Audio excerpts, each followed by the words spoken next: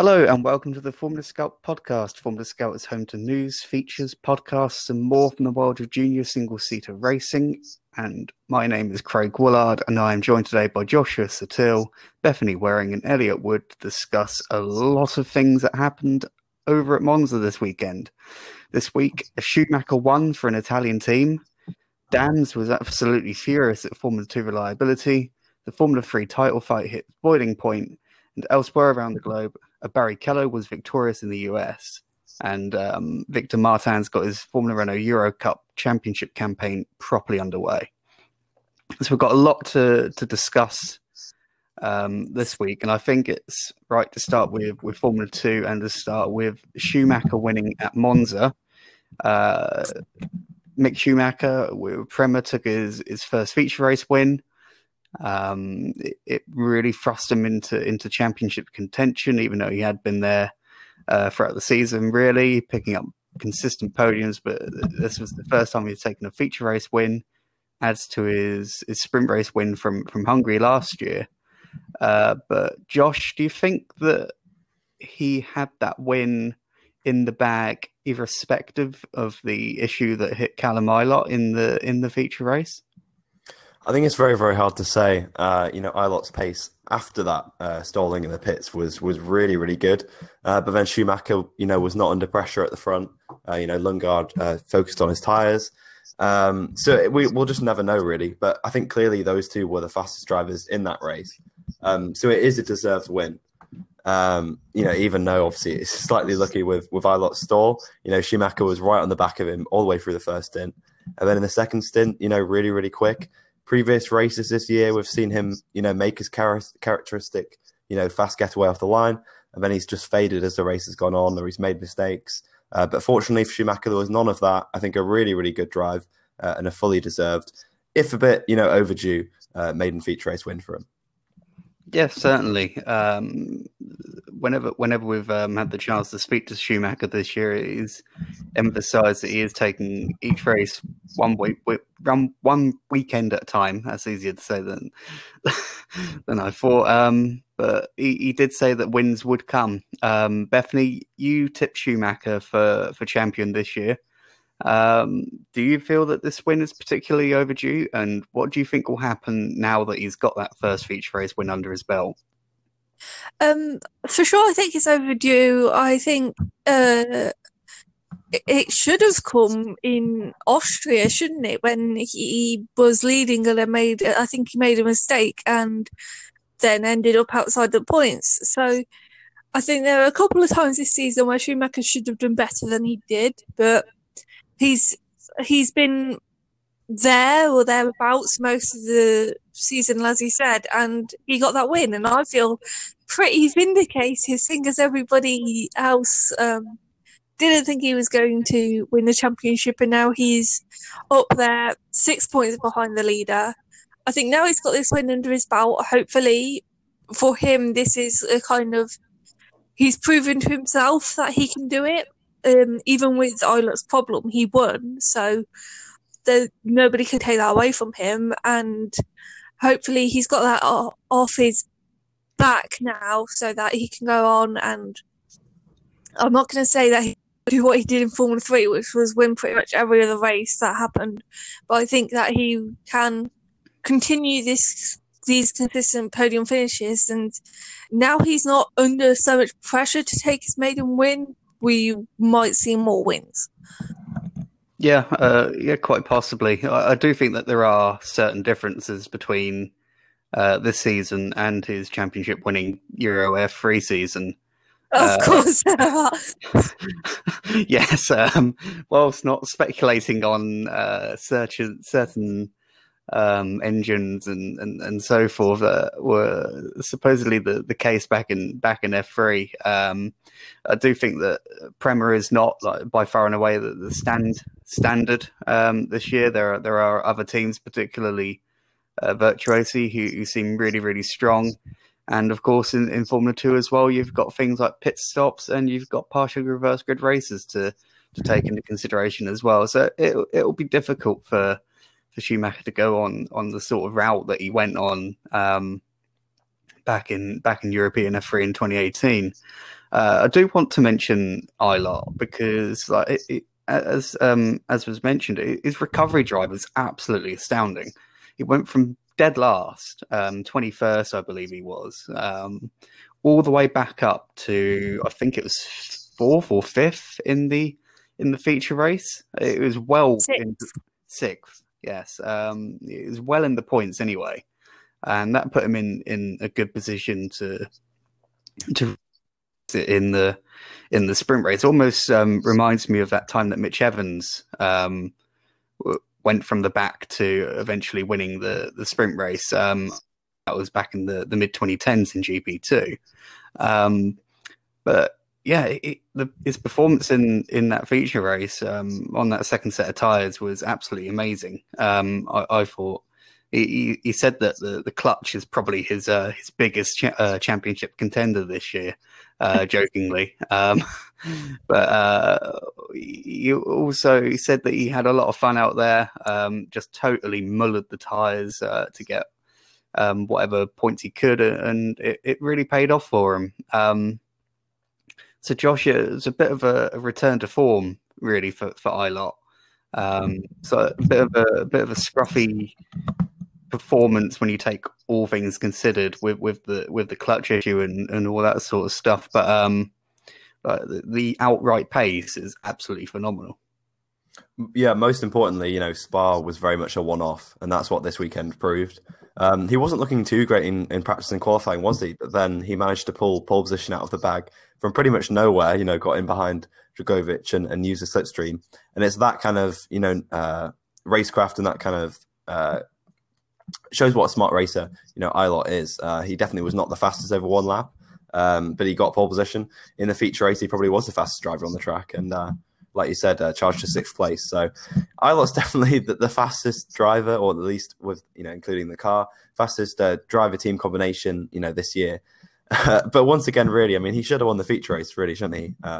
Obviously, he stalled, and he said that he did exactly the same thing that he'd done all year and not had any issues. And just this time, he did exactly the same thing, and he stalled. So, unfortunate kind of thing, but really, he should be walking away from this weekend with a much more convincing championship lead.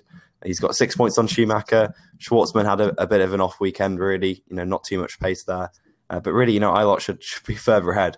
Because like you say, if Schumacher has this sort of late season charge, Ilott's probably going to regret not picking up these points earlier in the season. Yeah, certainly. Let's move. Well, just touching on qualifying as well briefly. Like both Ilott and fellow front row starter Yuki Tsunoda both said they were a bit surprised to make it onto the front row because they felt their laps weren't particularly spectacular. But the toe is so important around Monza, and Tsunoda touches kind of involved in my next point, and that's moving on to reliability, because it's come to the fore again this weekend. It's been a bit of a problem throughout much of the season, within Formula 2 and to a lesser degree Formula 3 as well. But so far at Monza alone, we had problems for Nikita Mazepin, Tsunoda, Guan Yu Zhou as well, and that completely ruined. They all had very similar issues, it seems like, as well. We don't know exactly what it was that hampered all of them, but they seemed very similar. But also crucially for Dan Ticktum, who won the sprint race quite convincingly on the road, only to come to a stop after the Rettifilo chicane. He turned to the paddock in the rather amusingly parked up at the number one. Well, I guess it's a point of bravery, because you very rarely speak out against the organisation of the Formula 2 Championship. And if you do try to, the organisers kind of crack down on it. Actually, over the weekend, I had communication from two paddock sources who basically just presented how angry a lot of the teams were, including Dams, and it was one of the British teams as well that got we obviously didn't make quotes to the press, but got very vocal to everyone else in the paddock and said, this is unacceptable, we need to get this sorted out. It's been known by the teams, by the organising team, and it still hasn't been changed. And with Dams, obviously we've seen Sean Gallal, or not seen Sean Gallal in Monza because of his crash at Barcelona. But prior to that, he'd had like 6 technical failures, all pretty much of the same 2 issues. And that was even brought back up in pre-season testing, where the cars had been in freight for 4 or 5 months and no one had touched them.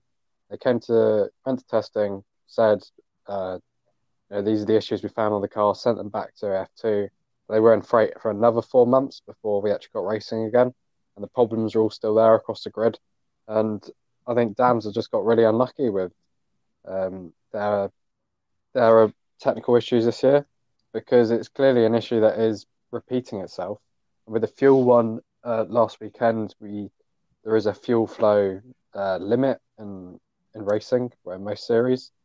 So to stop getting a competitive advantage, and obviously if you finish with less fuel than everyone else, that means you've used more, go further. And the fact that they overfueled their car to compensate for the fact that they knew they had a faulty component, while that is awful in the sense that they're still being punished for this, when you look at the letters of the rules, that it makes perfect sense why Ticton's been disqualified, because you work around that faulty component. If you know the organisers are going to refuse for it to be changed, or refuse that problem to be fixed, you have to build a better solution. And in the end, I have to blame Dams for this and say they should have fueled Ticton's car even more.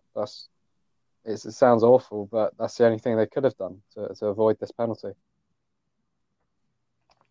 Yeah, to judge if you do have an issue with a particular component and you try to compensate for that, it is difficult to sort of go, well, how much do we compensate for it whilst not also being hampered so drastically that we're just going to totally tank down the order and make us look in that regard.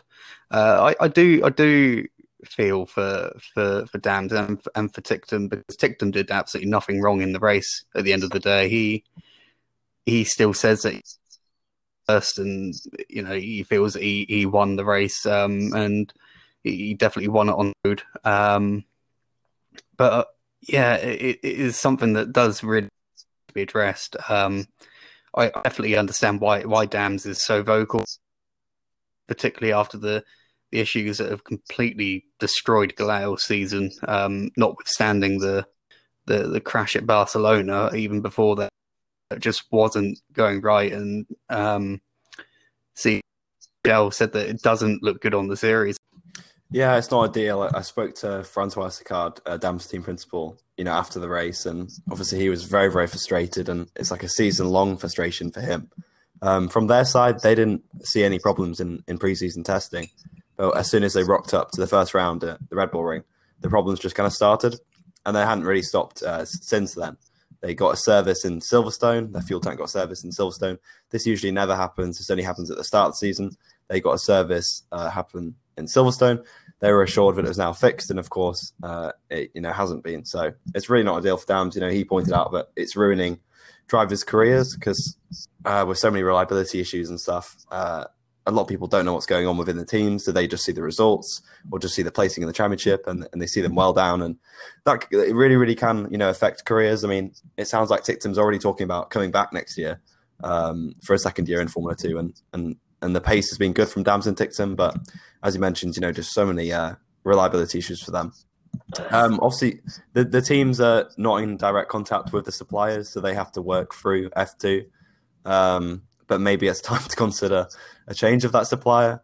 Obviously, the last generation of cars were, I think, pretty good. They tended to not have many reliability issues. The racing was brilliant. The racing's brilliant with this generation of cars, but unfortunately, the reliability is not there. So perhaps if the suppliers have continued to sort of mess up, especially in 2018. Problems look like they were fixed in 2019, and now there's completely new problems this year. So I think really for the next generation of cars, I think Formula 2 should probably consider getting a new supplier. It seems that this sort of turbo hybrid engines have... Oh no, we appear to have lost Josh. Bruno Macau cut him off before he revealed. Quite possibly. Well, we'll move on to the next point anyway, and hopefully Josh will return. Lundgaard, he picked up 2 podiums, which I thought was really, really strong for him. Beth, because he almost sort of like seemed like a little bit surprised to have results, because he didn't think that the pace was necessarily there throughout the weekend. Yeah, good results for Christian. He started off, obviously had a really good start to the season, but then he's kind of dipped over Silverstone and in Spain. So it's good to see him back on form. He's proven that he can do well and the team can do well. But that's just not happened in recent years. And Monza's one of those circuits where we've seen that. We've seen Ilott in. Hello, Josh. We've seen Ilott in qualifying and Snowden qualifying in Spain. They didn't have the pace, and yet they were starting on the front row of the grid. So it's one of those tracks where you don't necessarily have to have the pace. You just have to have the pace in the right places, and Christian Lundgaard did, and that's why he two podiums this weekend, and he's really, I think he's put himself back on track.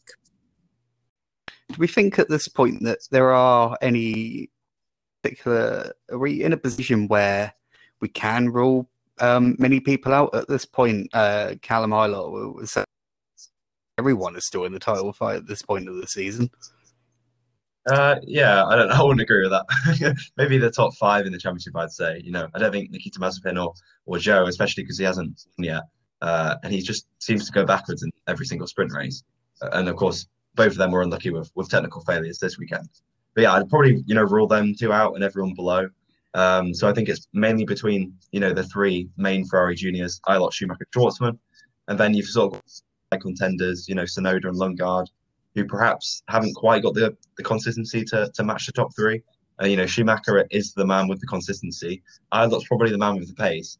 And then Schwartzman, you don't know what to expect really from weekend to weekend, but he always seems to pick up the points. So it's a really interesting fight. Those top 3 are definitely, I think, the 3 that will take it all the way to the end.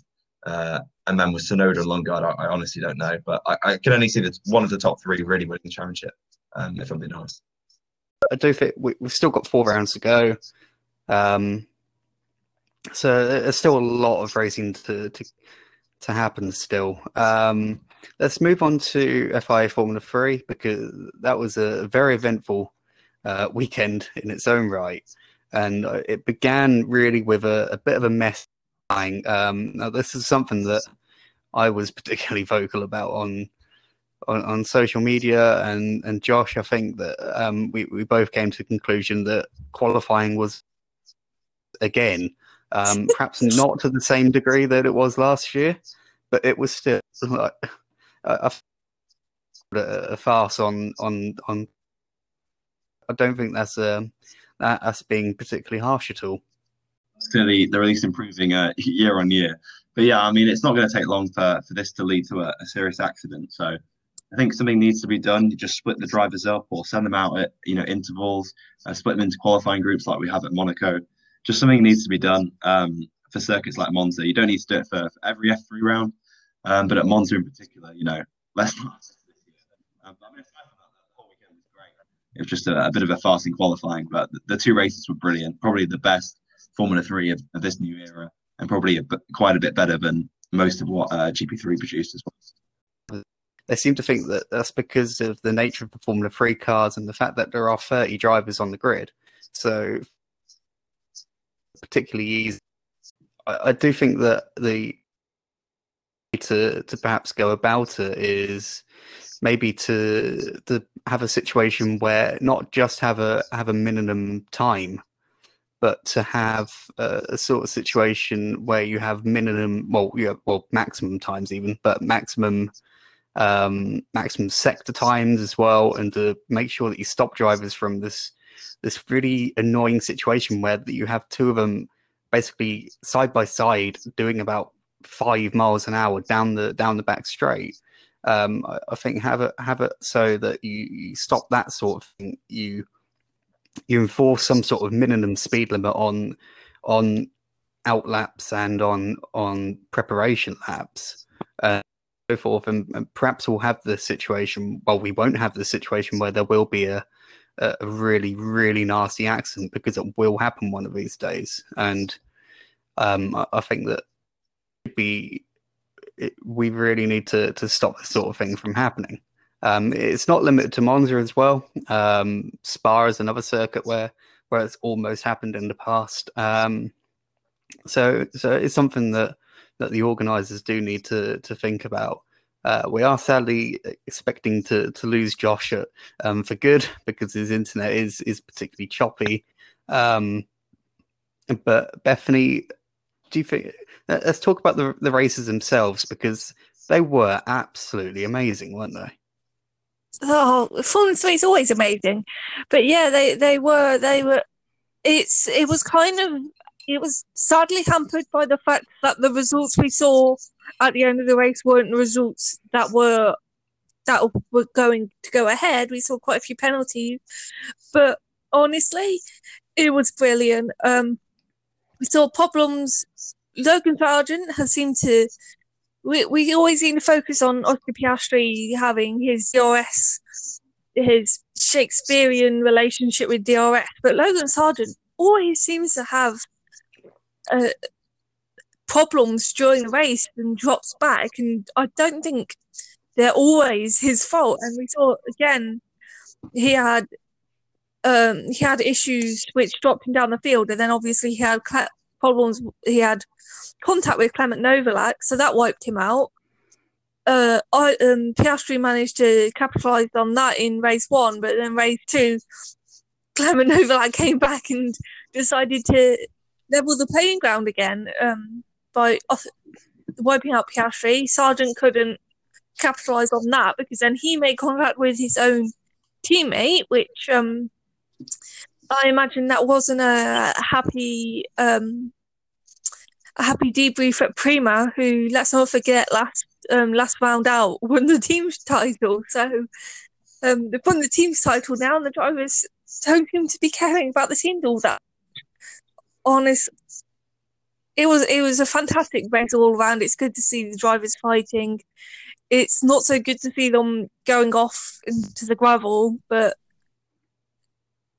that's Formula 3 for you. Yeah. Best way to put it, to be honest. The racing was absolutely amazing. I think, as you expect with Formula 3 at Monza, there's just so much overtaking going on. In the sprint race, I thought Sargent's recovery up until the point where he took himself out was absolutely sensational, going up from 26th on the grid to 4th on the road before with teammate Frederick Vesti. Completely ruined both of their races. Piastri was doing okay as well before he had he initially had contact with another championship contender, David Beckman, which took him out, and then as you mentioned, the contact with Clement Novalak, who really seemed to have it in for the title contenders this weekend, bizarrely. But we did have a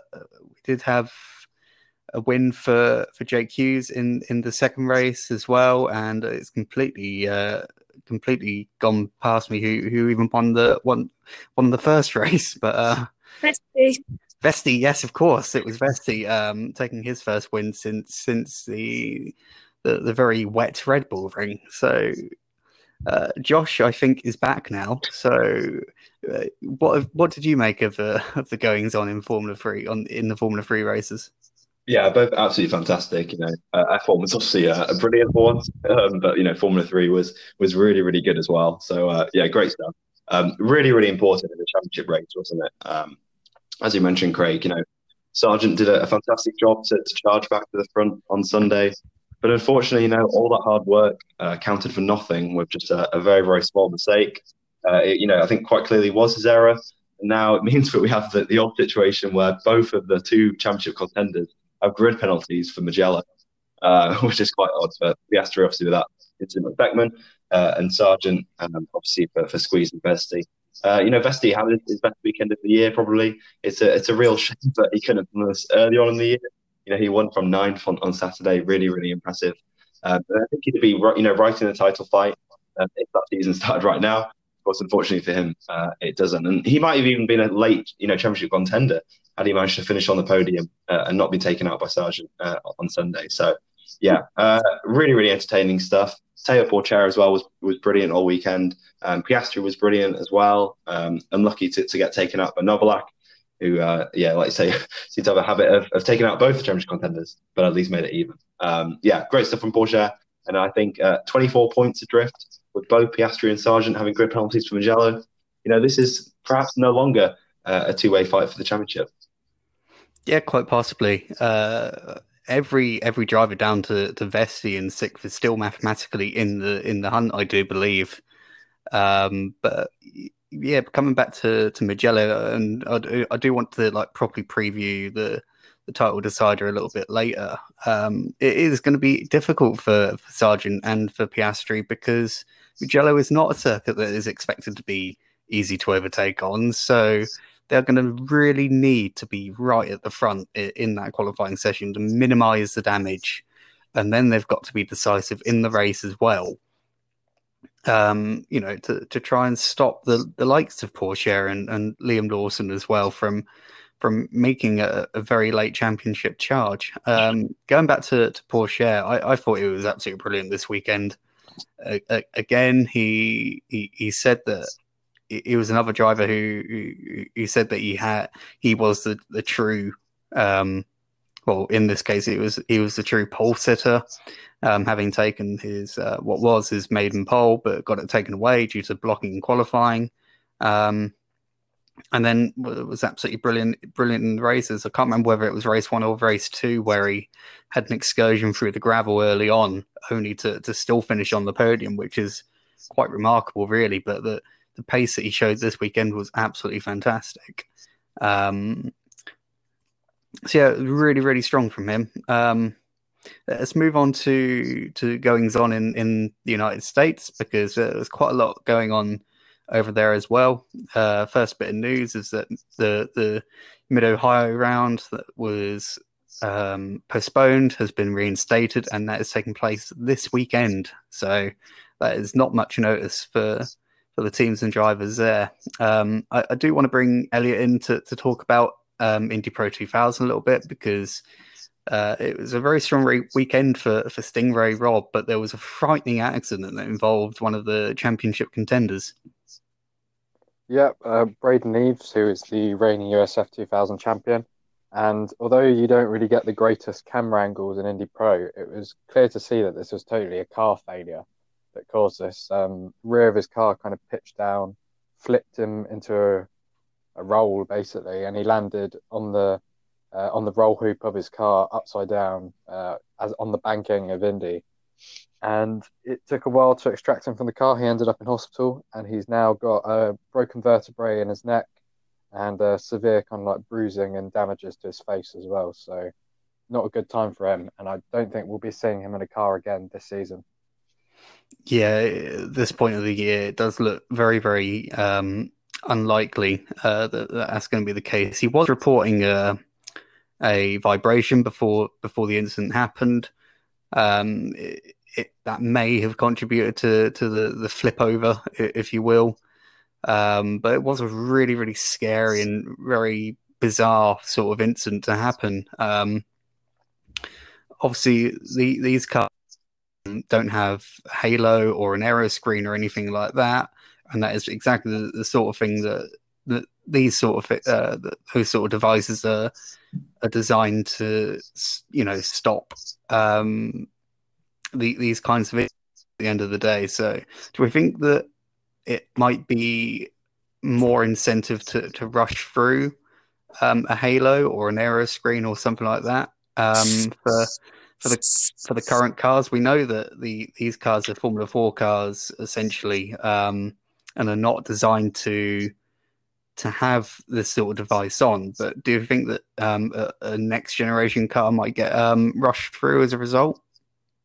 Potentially, from talks with Dan Anderson, who is the promoter of Road to Indy, that is very much something under consideration for the next generation of car, but that is many years down the line because they're trying to keep costs low so they can basically keep grid numbers up.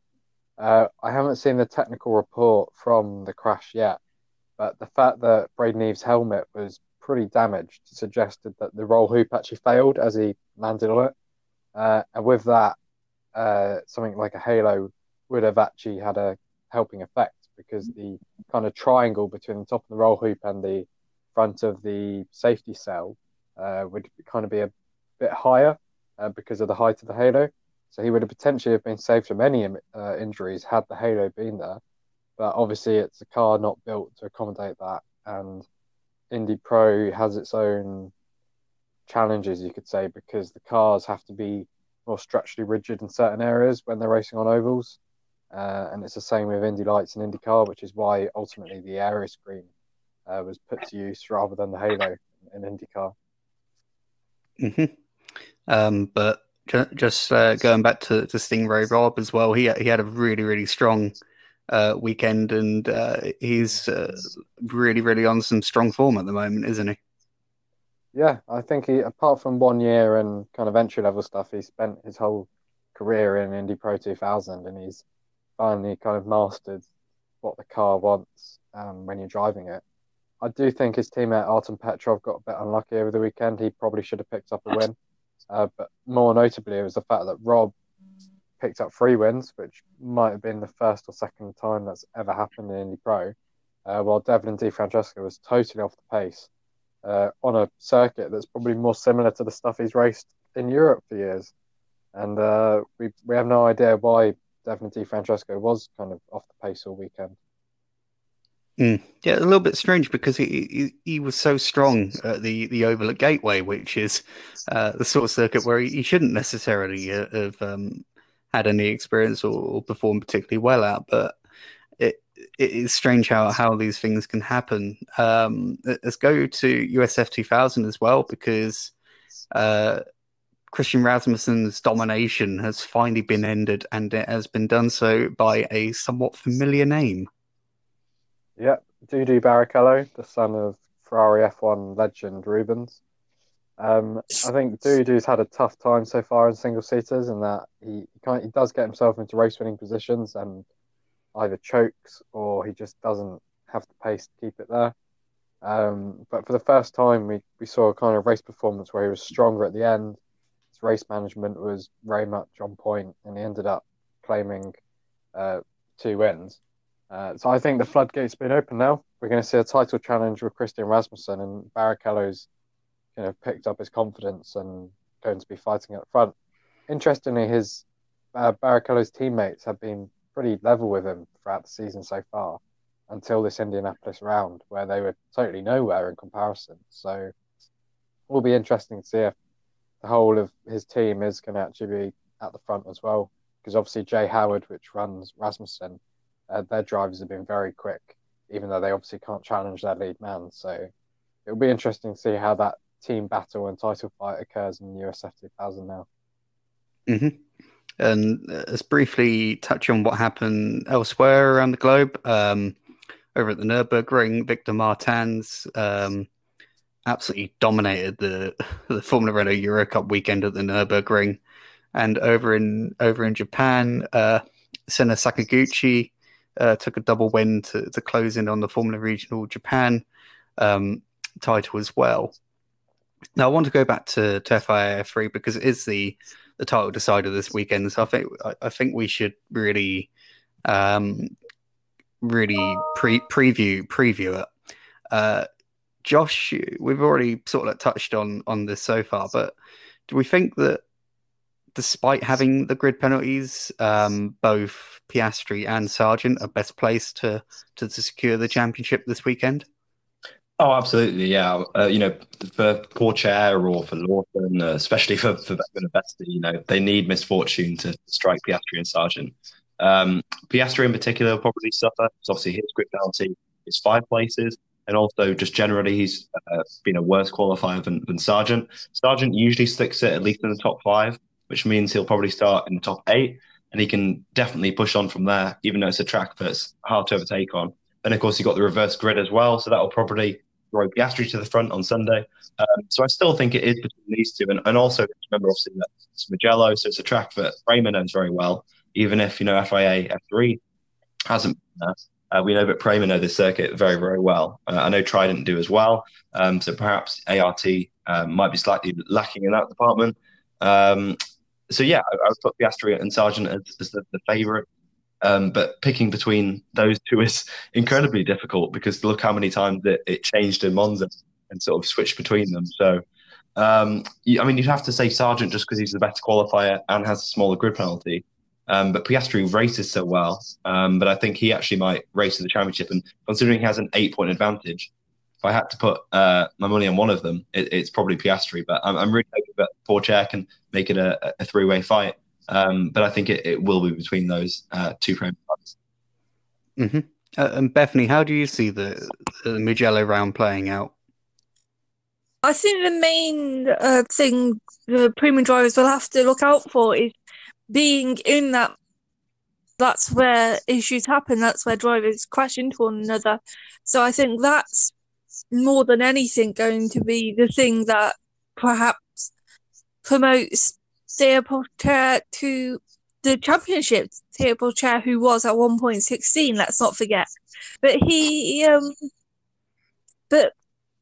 yeah, it's interesting that we're going to have this on around that a track that I think many of the Mugello isn't one of the tracks that's on the FIA F3 calendar often, obviously, but it's one of the tracks that a lot of the drivers will have experience on. It's frequently in the junior championship, so it's one that a lot of the drivers will know. It's one that it might not be the best for overtaking, but it's one that's going to really challenge the drivers, and hopefully that means that we'll have the best driver win. Yeah, hopefully that's what we want at the end of the day. We just want a clean fight and for the best driver team combination to come out on top. To me, it's really tough to decide, really. I do think that the likes of Pourchaire and Beckman and Lawson might just be that little bit too far behind to really capitalize on it. But I think we'll have a much clearer, we'll obviously have a much clearer idea as to what's going on after the feature race. Obviously, it could still be decided in the feature race in either Piastri's or Sargent's favour. So I think both of them will be looking to try and get it done in that feature race, but they are going to probably need a bit of misfortune from the other to do so. So it is going to be really, really tricky. For me, I think, as Josh said, I think Sargent's slightly better qualifying form this year puts him in as the absolute favourite. Purely because overtaking around Mugello is not expected to be easy at all. Don't know what tyres are going to run yet as well, so tyre deck could be a big factor. But I do think that we could well have Logan Sargent as the FIA F3 champion at the end of next weekend.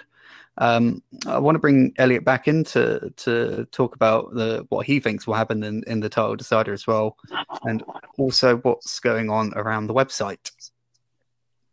I think my main worry for the Mugello is qualifying will be the same as Monza. The team, the FIA stewards, the organising team behind F3 has absolute power to make sure it doesn't happen. Like you said, they can change the qualifying format, they can set certain limits.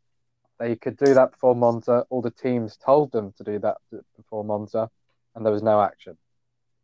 So I worry that we're going to see something similar at Mugello, where you obviously have some very long straights. I think Frederik Vesti will be probably the man to beat across the weekend, and obviously he hasn't got a penalty, the three Prema drivers.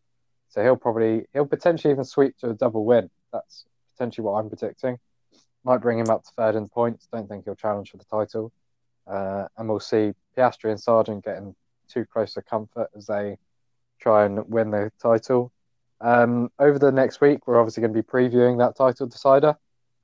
Potentially with a lot of content, potentially with, just more simple content. Depends who we can catch as they drive across Italy.